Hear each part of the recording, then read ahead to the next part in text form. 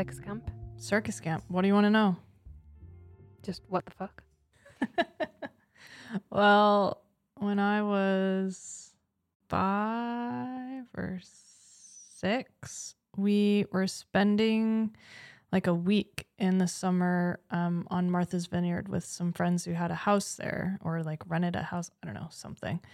And the Circus Smirkus show came to the island. And so we went to see it and it was awesome. And like the show was, and I don't know if it still is, if it still exists, but it was like circus professionals, but it was also kids, circus trained children that were part of the troupe. And so, I don't know, it was super cool. And then a few years after that, I think my parents learned that they ran a summer camp every year up in New Hampshire. And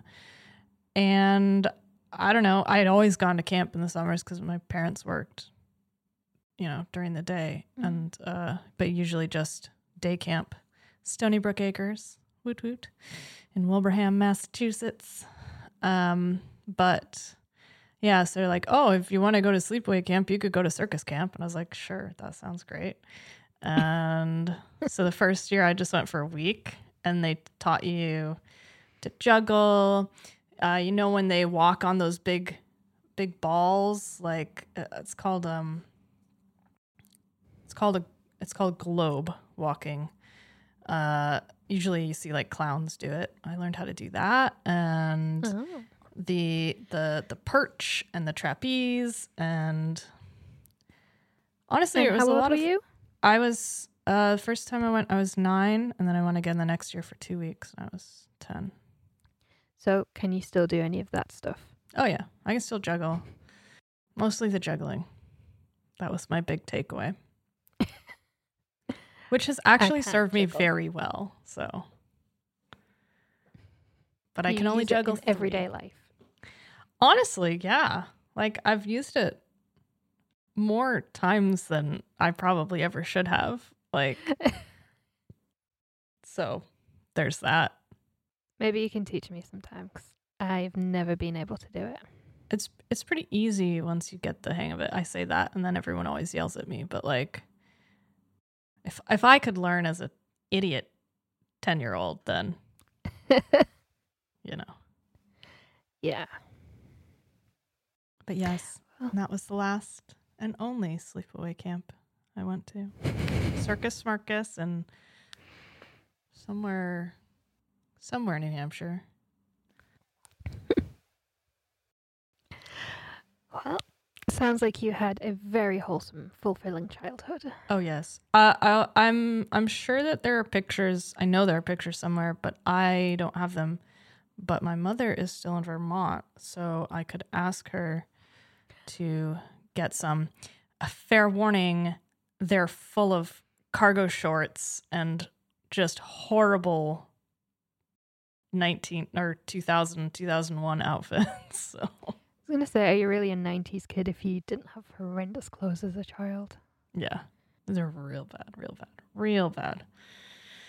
But I know I have a whole little photo album of photos from at least the first year. I don't know about the second year, but yeah. Okay. What the fuck are we doing? Are you ready? Yeah. I'm Kat, I'm Taylor. and welcome to Square Mile of Murder. This week, we're bringing you the story of Colin Pitchfork, who holds the honour, if that is the right phrase, Yeah. of being the first person ever to be convicted of a crime using DNA profiling. Yeah, it's pretty cool stuff here today.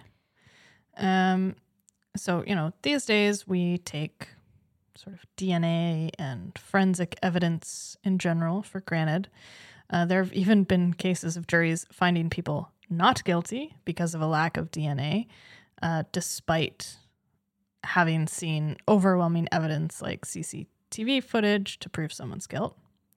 But I just find that incredible. I love it. It's like, it's the CSI effect, or isn't that what they call it now? Yeah. Like, Oh, well, there's no it's the SI DNA. effect. It must not be him. Yeah. It's wild. It really is. And I'm trying to think, because I've seen it in a couple of documentaries where it's been talked about, and I'm trying to think of them specifically, and I can't. But yeah, people are like, oh, well, there was no DNA evidence. Yes, but you saw CCTV footage that was clearly this person doing this crime. That's What else do you need? That's the thing. Is like, okay, fine. There's no DNA, but if you're literally able to watch the crime happen, yeah, then I'm pretty sure you can find him guilty, or her. Equal opportunity offenses here. So that's where we are now. Great. Thank you, television. But just 30 years ago, DNA was still brand new. And you can kind of compare it to like forensic genealogy now, which is really just starting to kick off and make a big impact in a lot of these like cold cases and stuff. yeah. And adding to the long list of things that we are not, we most definitely are not geneticists or microbiologists. But we have done our best to learn a little bit about DNA and how it works. I said we've done our best. I didn't say we'd done a good job. Yeah. Yeah. So It's complicated. yeah. DNA, or deoxyribonucleic acid, was first discovered by Swiss chemist Friedrich Miescher in 1869. Miescher discovered what he called nuclein inside the nucleus of a white blood cell. This would later become known as nucleic acid and eventually deoxyribonucleic acid. Yes, I'm showing off because I learned how to say it. Miescher's plan was to isolate and study the protein components of white blood cells. When he discovered the nuclein, he discovered they behaved unlike any of the other proteins in white blood cells. He discovered significant differences between nucleins and other proteins, and the main one being that nucleins weren't broken down and digested. Oh. They weren't broken down and digested as other types of proteins were in white blood cells. So Friedrich Miescher's name fell into obscurity by the turn of the century, but other chemists and biologists continued his research into nucleins. Now, we're not going to pretend that we understand all the different discoveries made regarding DNA, but over the years, scientists found that DNA is different across different species.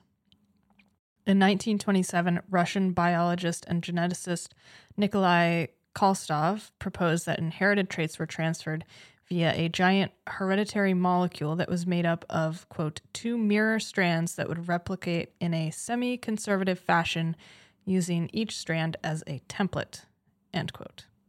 And in 1953, the double helix was discovered by James Watson and Francis Crick, building on the work done by researchers who had gone before them.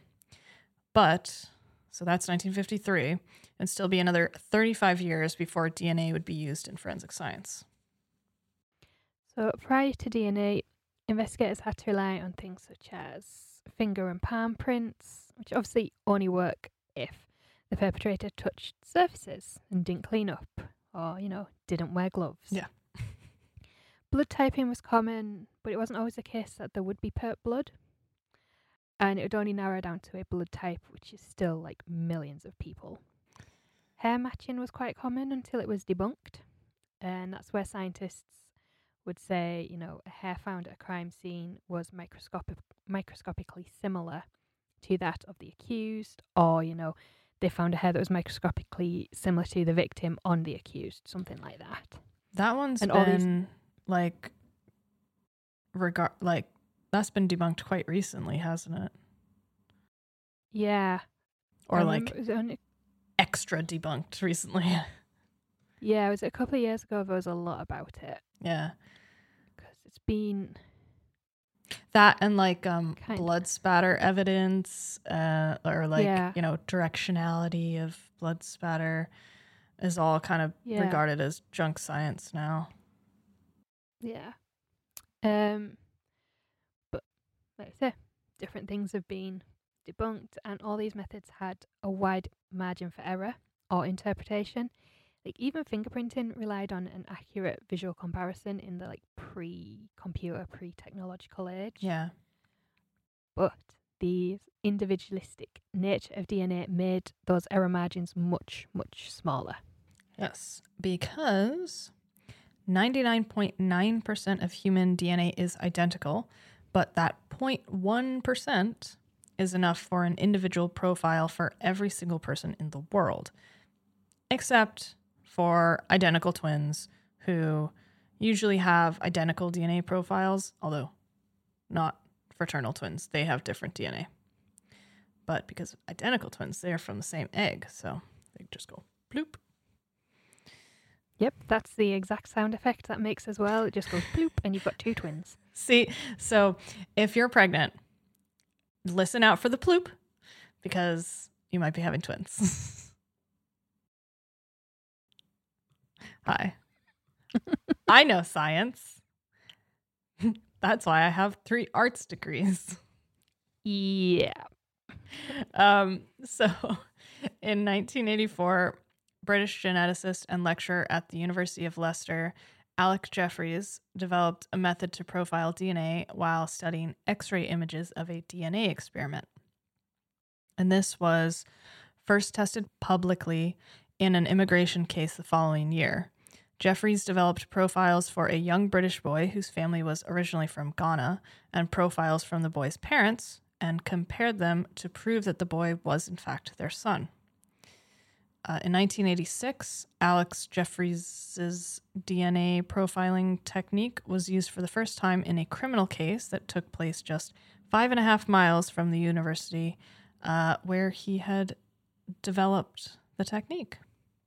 On July 31st, 1986, 15-year-old Dawn Ashworth from Enderby, a small town near Leicester in central England, had gone to a friend's house. Her parents had expected her home by about 9:30 that night, and when she failed to return home, they reported her missing to the police. 2 days later, Dawn's body was found in a wooded area called 10 Pound Lane.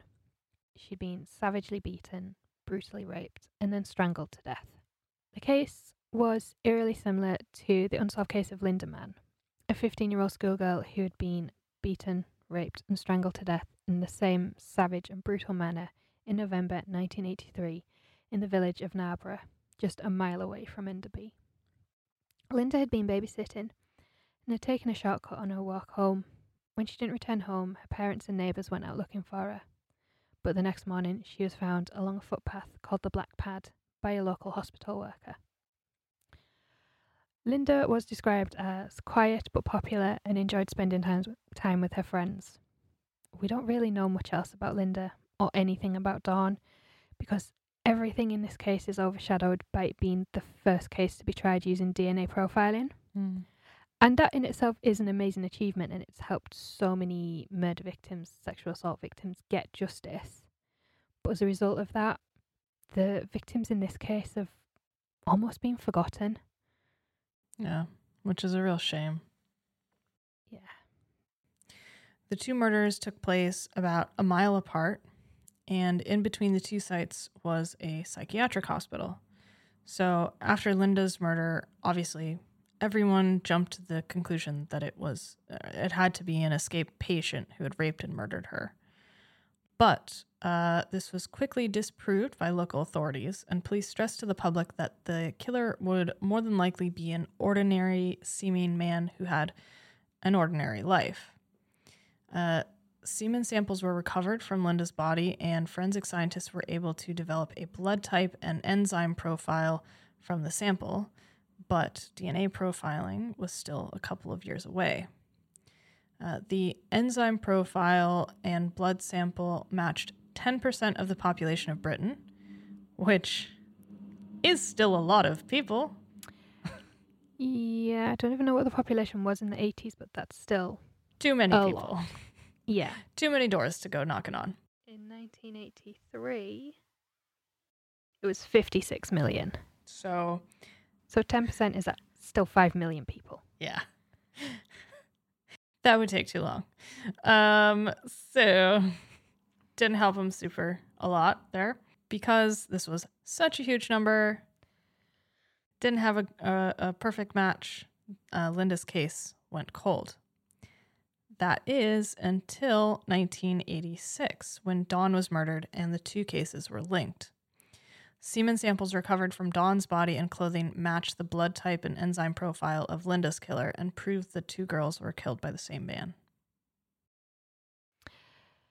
About a week after Dawn's murder, a local woman reported to the police that she had seen a young man by the name of Richard Buckland in the area of 10 Pound Lane on the day Dawn disappeared.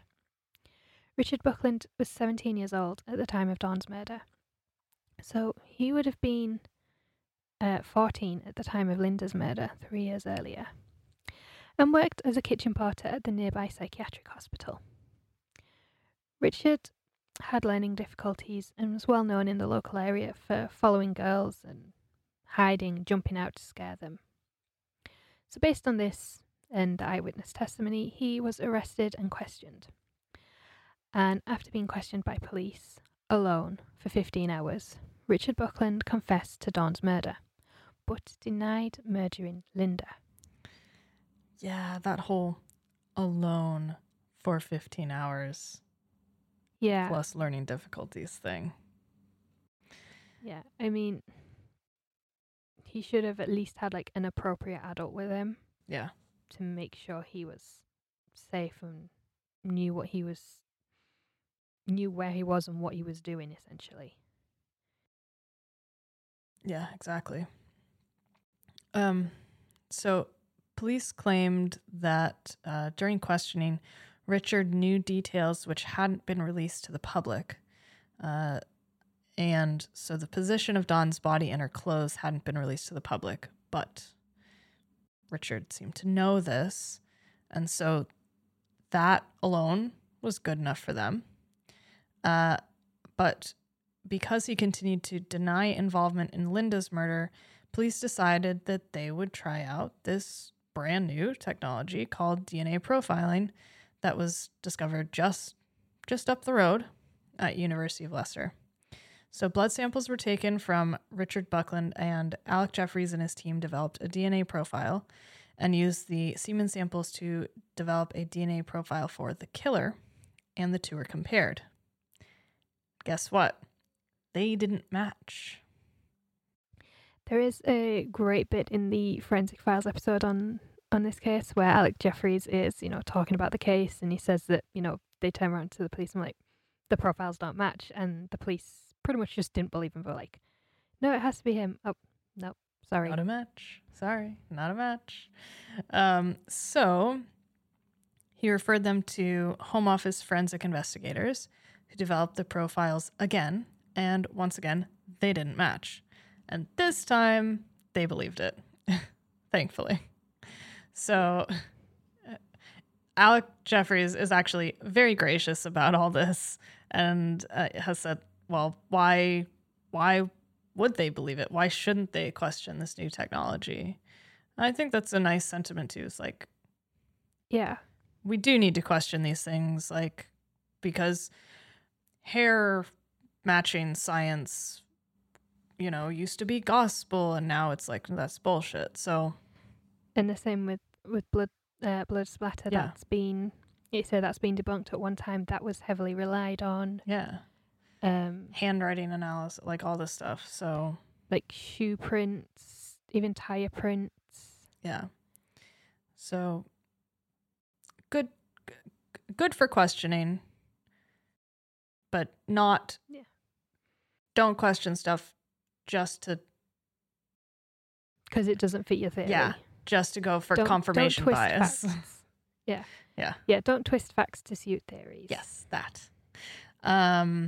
So after being in prison for 4 months on remand, Richard Buckland became the first person ever to be cleared using DNA profiling and was released in late 1986, which probably that feels like a pretty good first to be.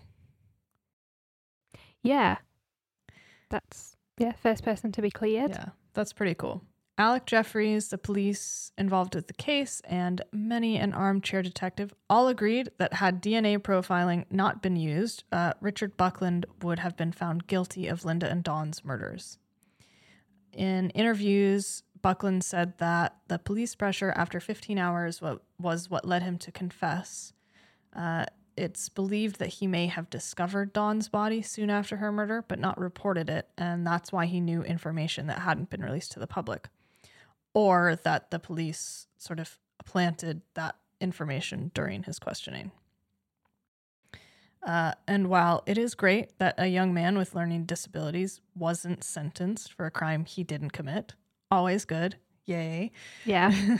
That shouldn't be a sentence that we ever have to say, but I know, yeah. sadly it is when police investigations really don't work. Yes, exactly. So that's good, yay for that.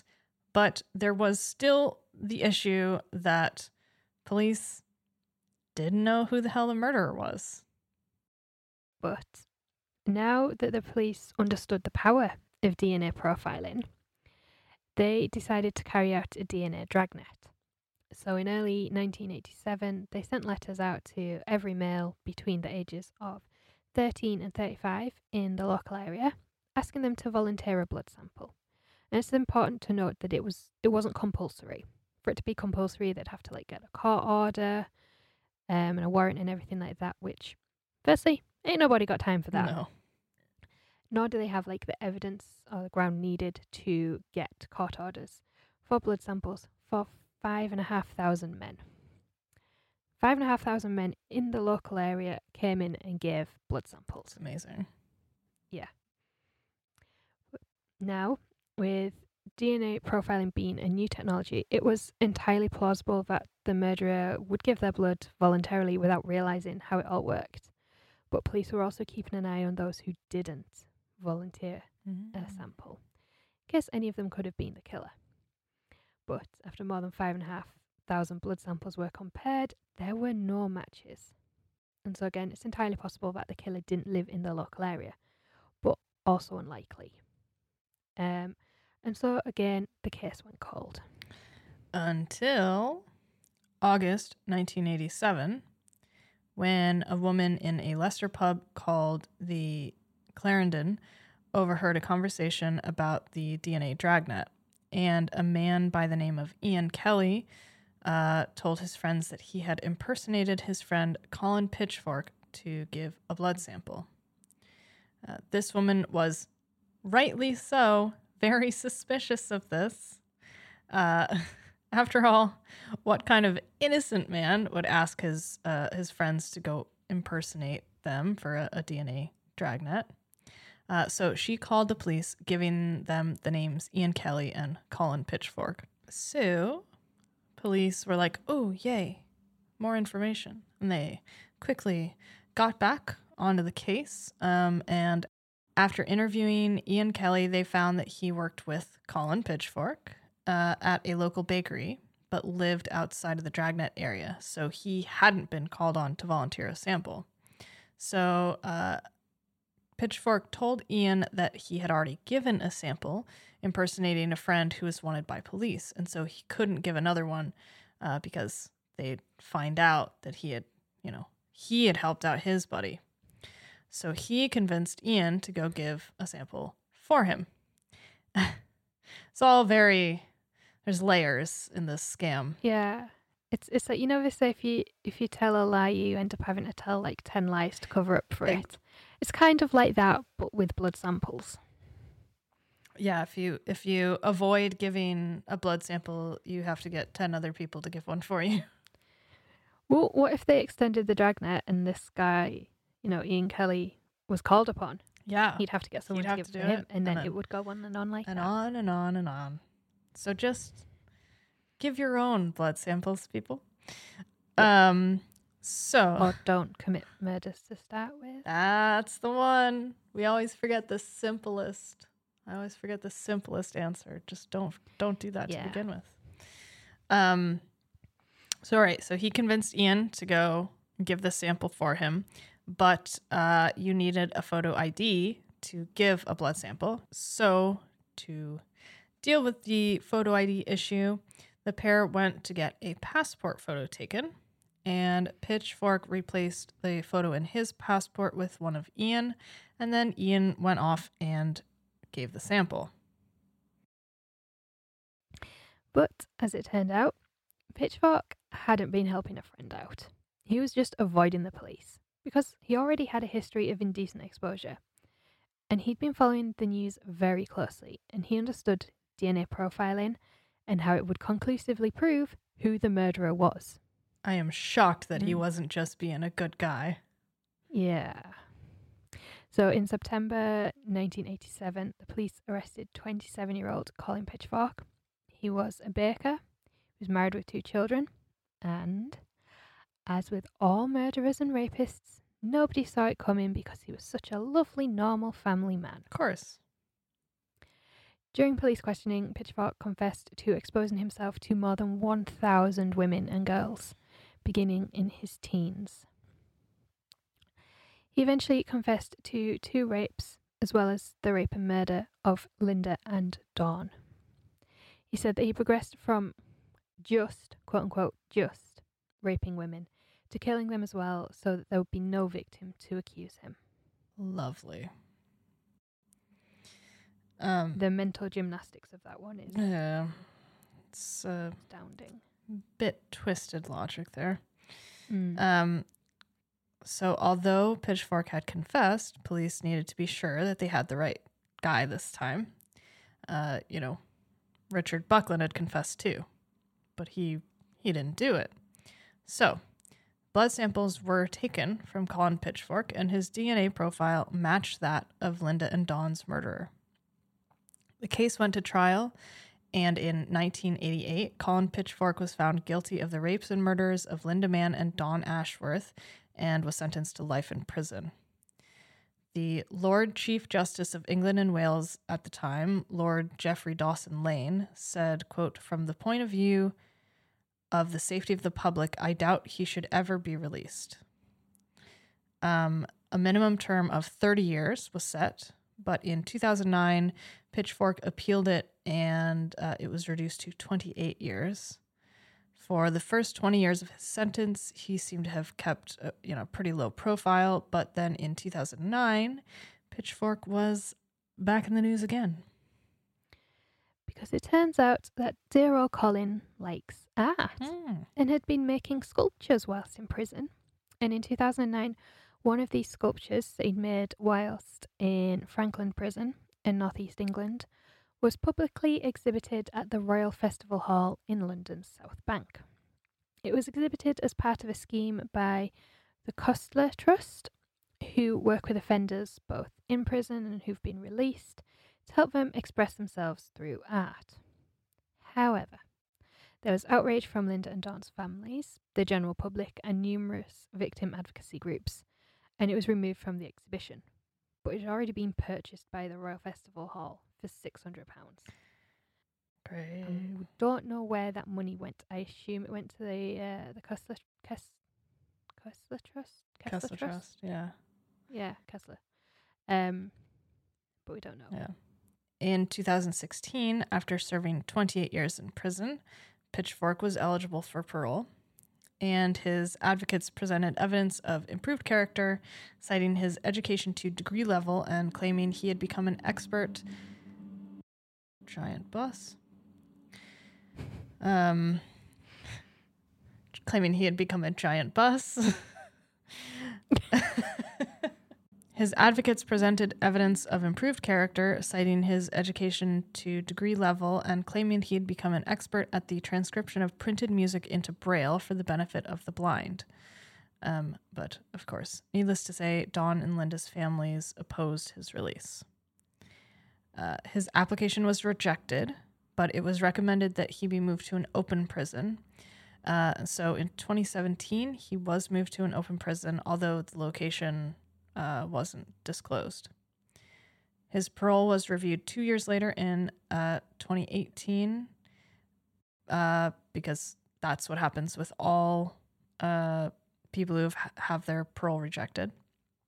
And he was rejected again that time. Dawn's mother said that the parole board had listened to the families instead of the murderer.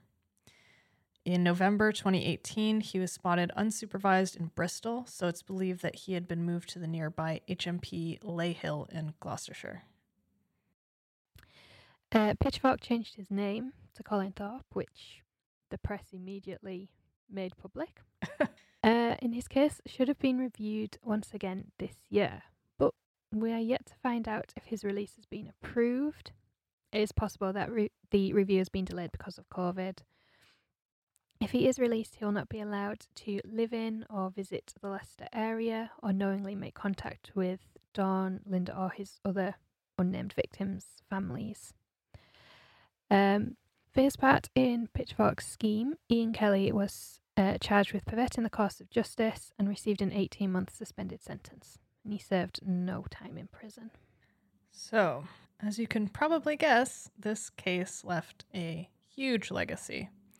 It revolutionized the way that criminal investigations are run, not only from that point forward, but it also helped solve a lot of cold cases from the 60s and 70s. Because DNA and its potential as a crime-solving tool was known about during the 60s and 70s, samples were often taken and preserved, and then after Alex Jeffries' eureka moment, as he describes it, in 1984, these samples could then be tested and matched. And one of these cases is the World's End murders in Edinburgh, which we covered in one of our very early episodes on Angus Sinclair, who was convicted in 2014 for the brutal rapes and murders of Helen Scott and Christine Eady in 1977. It's really interesting because I've seen in like a lot of sort of true crime groups on Facebook and things, people have been like, well, how did they know in, like the 60s and 70s to preserve This stuff. evidence and things like that? How did they know? And it's because they'd known about DNA for over 100 or about 100 years at that point. Yeah. And they knew that eventually profiling would be a thing, but they just didn't know how long it would take. Yeah. But it was, the potential of it was known sort of back in the 60s. Yeah. Which I say is great because it's helped solve a lot of cold cases. Yeah. No, I think it's so cool. Research and development in DNA profiling is constantly happening. When DNA was first used in the 1980s in criminal trials, large samples were needed. The usual comparison is the size of a 50-pence piece, which, according to Taylor, is about the size of a US $50. Yeah. But because of developments like in the last 30 years, samples smaller than a grain of sand can now be viable. They know how to replicate it. That's crazy. It's insane. Like in a good way, but yeah, like think of how small a grain of sand is, and like smaller than that. It's just incredible. No, it's unbelievable. Like to go from something that's like, the size of your eyeball or bigger, if you think about that, and then to just like little teeny tiny microscopic bits. It's amazing. Yeah. And Dr. Alec Jeffries was knighted in 1994 for services to genetics. And now, age 70, he continues to work as a professor of genetics at the University of Leicester. Good man. Yeah. And that is the case of Colin Pitchfork, the first man ever convicted using DNA profiling. That's a good one. Yeah. Like I said earlier, it saddens me that we don't know much about Linda and Dawn. Mm-hmm. They are almost a footnote in this case because it is like obviously the development of DNA profiling was incredible. It's changed criminal investigations so much. It's helped so many people get justice, but it just feels a bit like they're forgotten. Yeah, and it's tough as well because it's a situation where you want to celebrate the sort of advancements in technology and this amazing thing that like revolutionized criminal justice and forensic science, but that discovery and that revolution and advancements has to come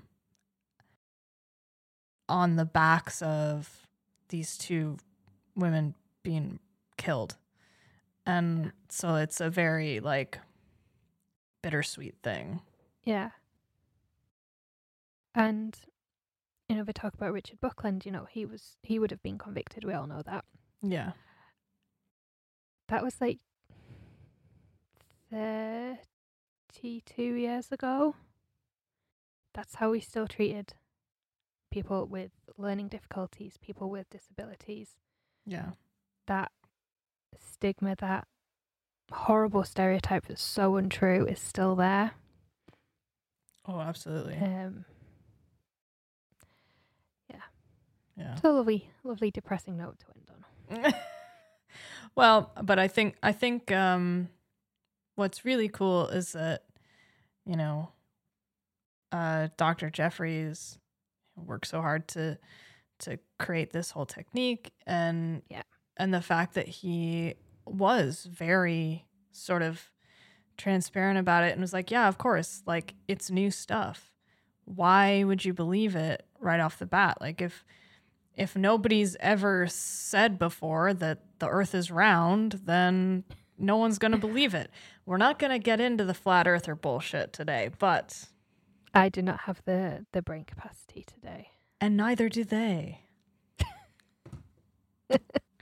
But yes, I think that's super cool, and that he was really he was ready and willing to help out the investigators and be like, yep, here's how we're going to do it. Oh, you don't believe me? Go ask these other people. Always double check your results, everyone. Yeah. And I also love that he's just still teaching. That's great. Yeah. I don't know if he's actually still teaching or if he's still a but professor. he is still technically a professor. Yeah.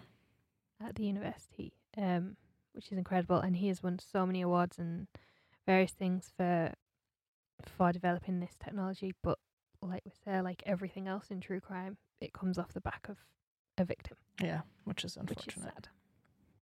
Yes. So if you're called to give DNA, don't let your buddies do it if they're big loudmouths when they drink. No. And just don't do it for anyone else. Yeah, that too. So with that, we will say thank you very much for listening. If you would be so kind and you have a spare moment, and hey, this has been a short episode, so I know you have a spare moment because you usually listen to way more bullshit than this. Well, that's the other thing about this case is, it is so famous and everything like that, but there's actually very little to it. Yeah, it is. I did not realize when until I read through it all. I was like, oh, but that's it. Still, yes. So, if you have a moment, we would so appreciate if you could leave us a rating and a review on Apple Podcasts specifically, or like us on Spotify. Subscribe also if you are not, because I was looking at our numbers the other day, and about half of our listeners are not subscribed. So if that's you, just hit the subscribe button. If you listen to us every week anyway, if you subscribe to us, all our nonsense will get downloaded automatically to your phone or computer or whatever. So, or at least you get notified about it. Yes. If you're like me and have so many photos on your phone, you refuse to delete that you can't actually download anything. Yes. Been there. So go do that. It's awesome. If you want to hang out with us more and hear more of our opinions on things and our takes on other forensic things, legal statutes, cases, all kinds of things, head on over to our Patreon. Patreon.com/Square Mile of Murder. We have bonus episodes. We have videos. There's a couple videos there. We've got cool Square Mile of Murder stuff, like physical, tangible stuff. So you can check that out. And this month, we're doing a bit of a Halloween extravaganza. Yay. So there's going to be... I'm very excited about this. Yeah. There's going to be like... Since we finally figured out what we're going to do. It only took us a little bit, but there's going to be lots of stuff there. So it is a good time to get in on the ground floor. You could be, if you sign up now, one of the first 10 patrons. Imagine that. Yeah.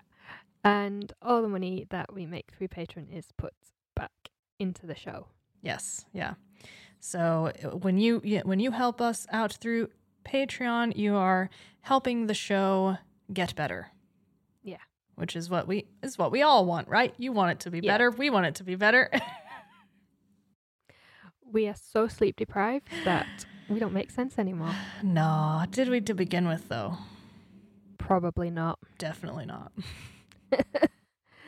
So thank you everyone for listening, and we'll see you next week with a new episode. Thanks so much. Bye-bye. Bye.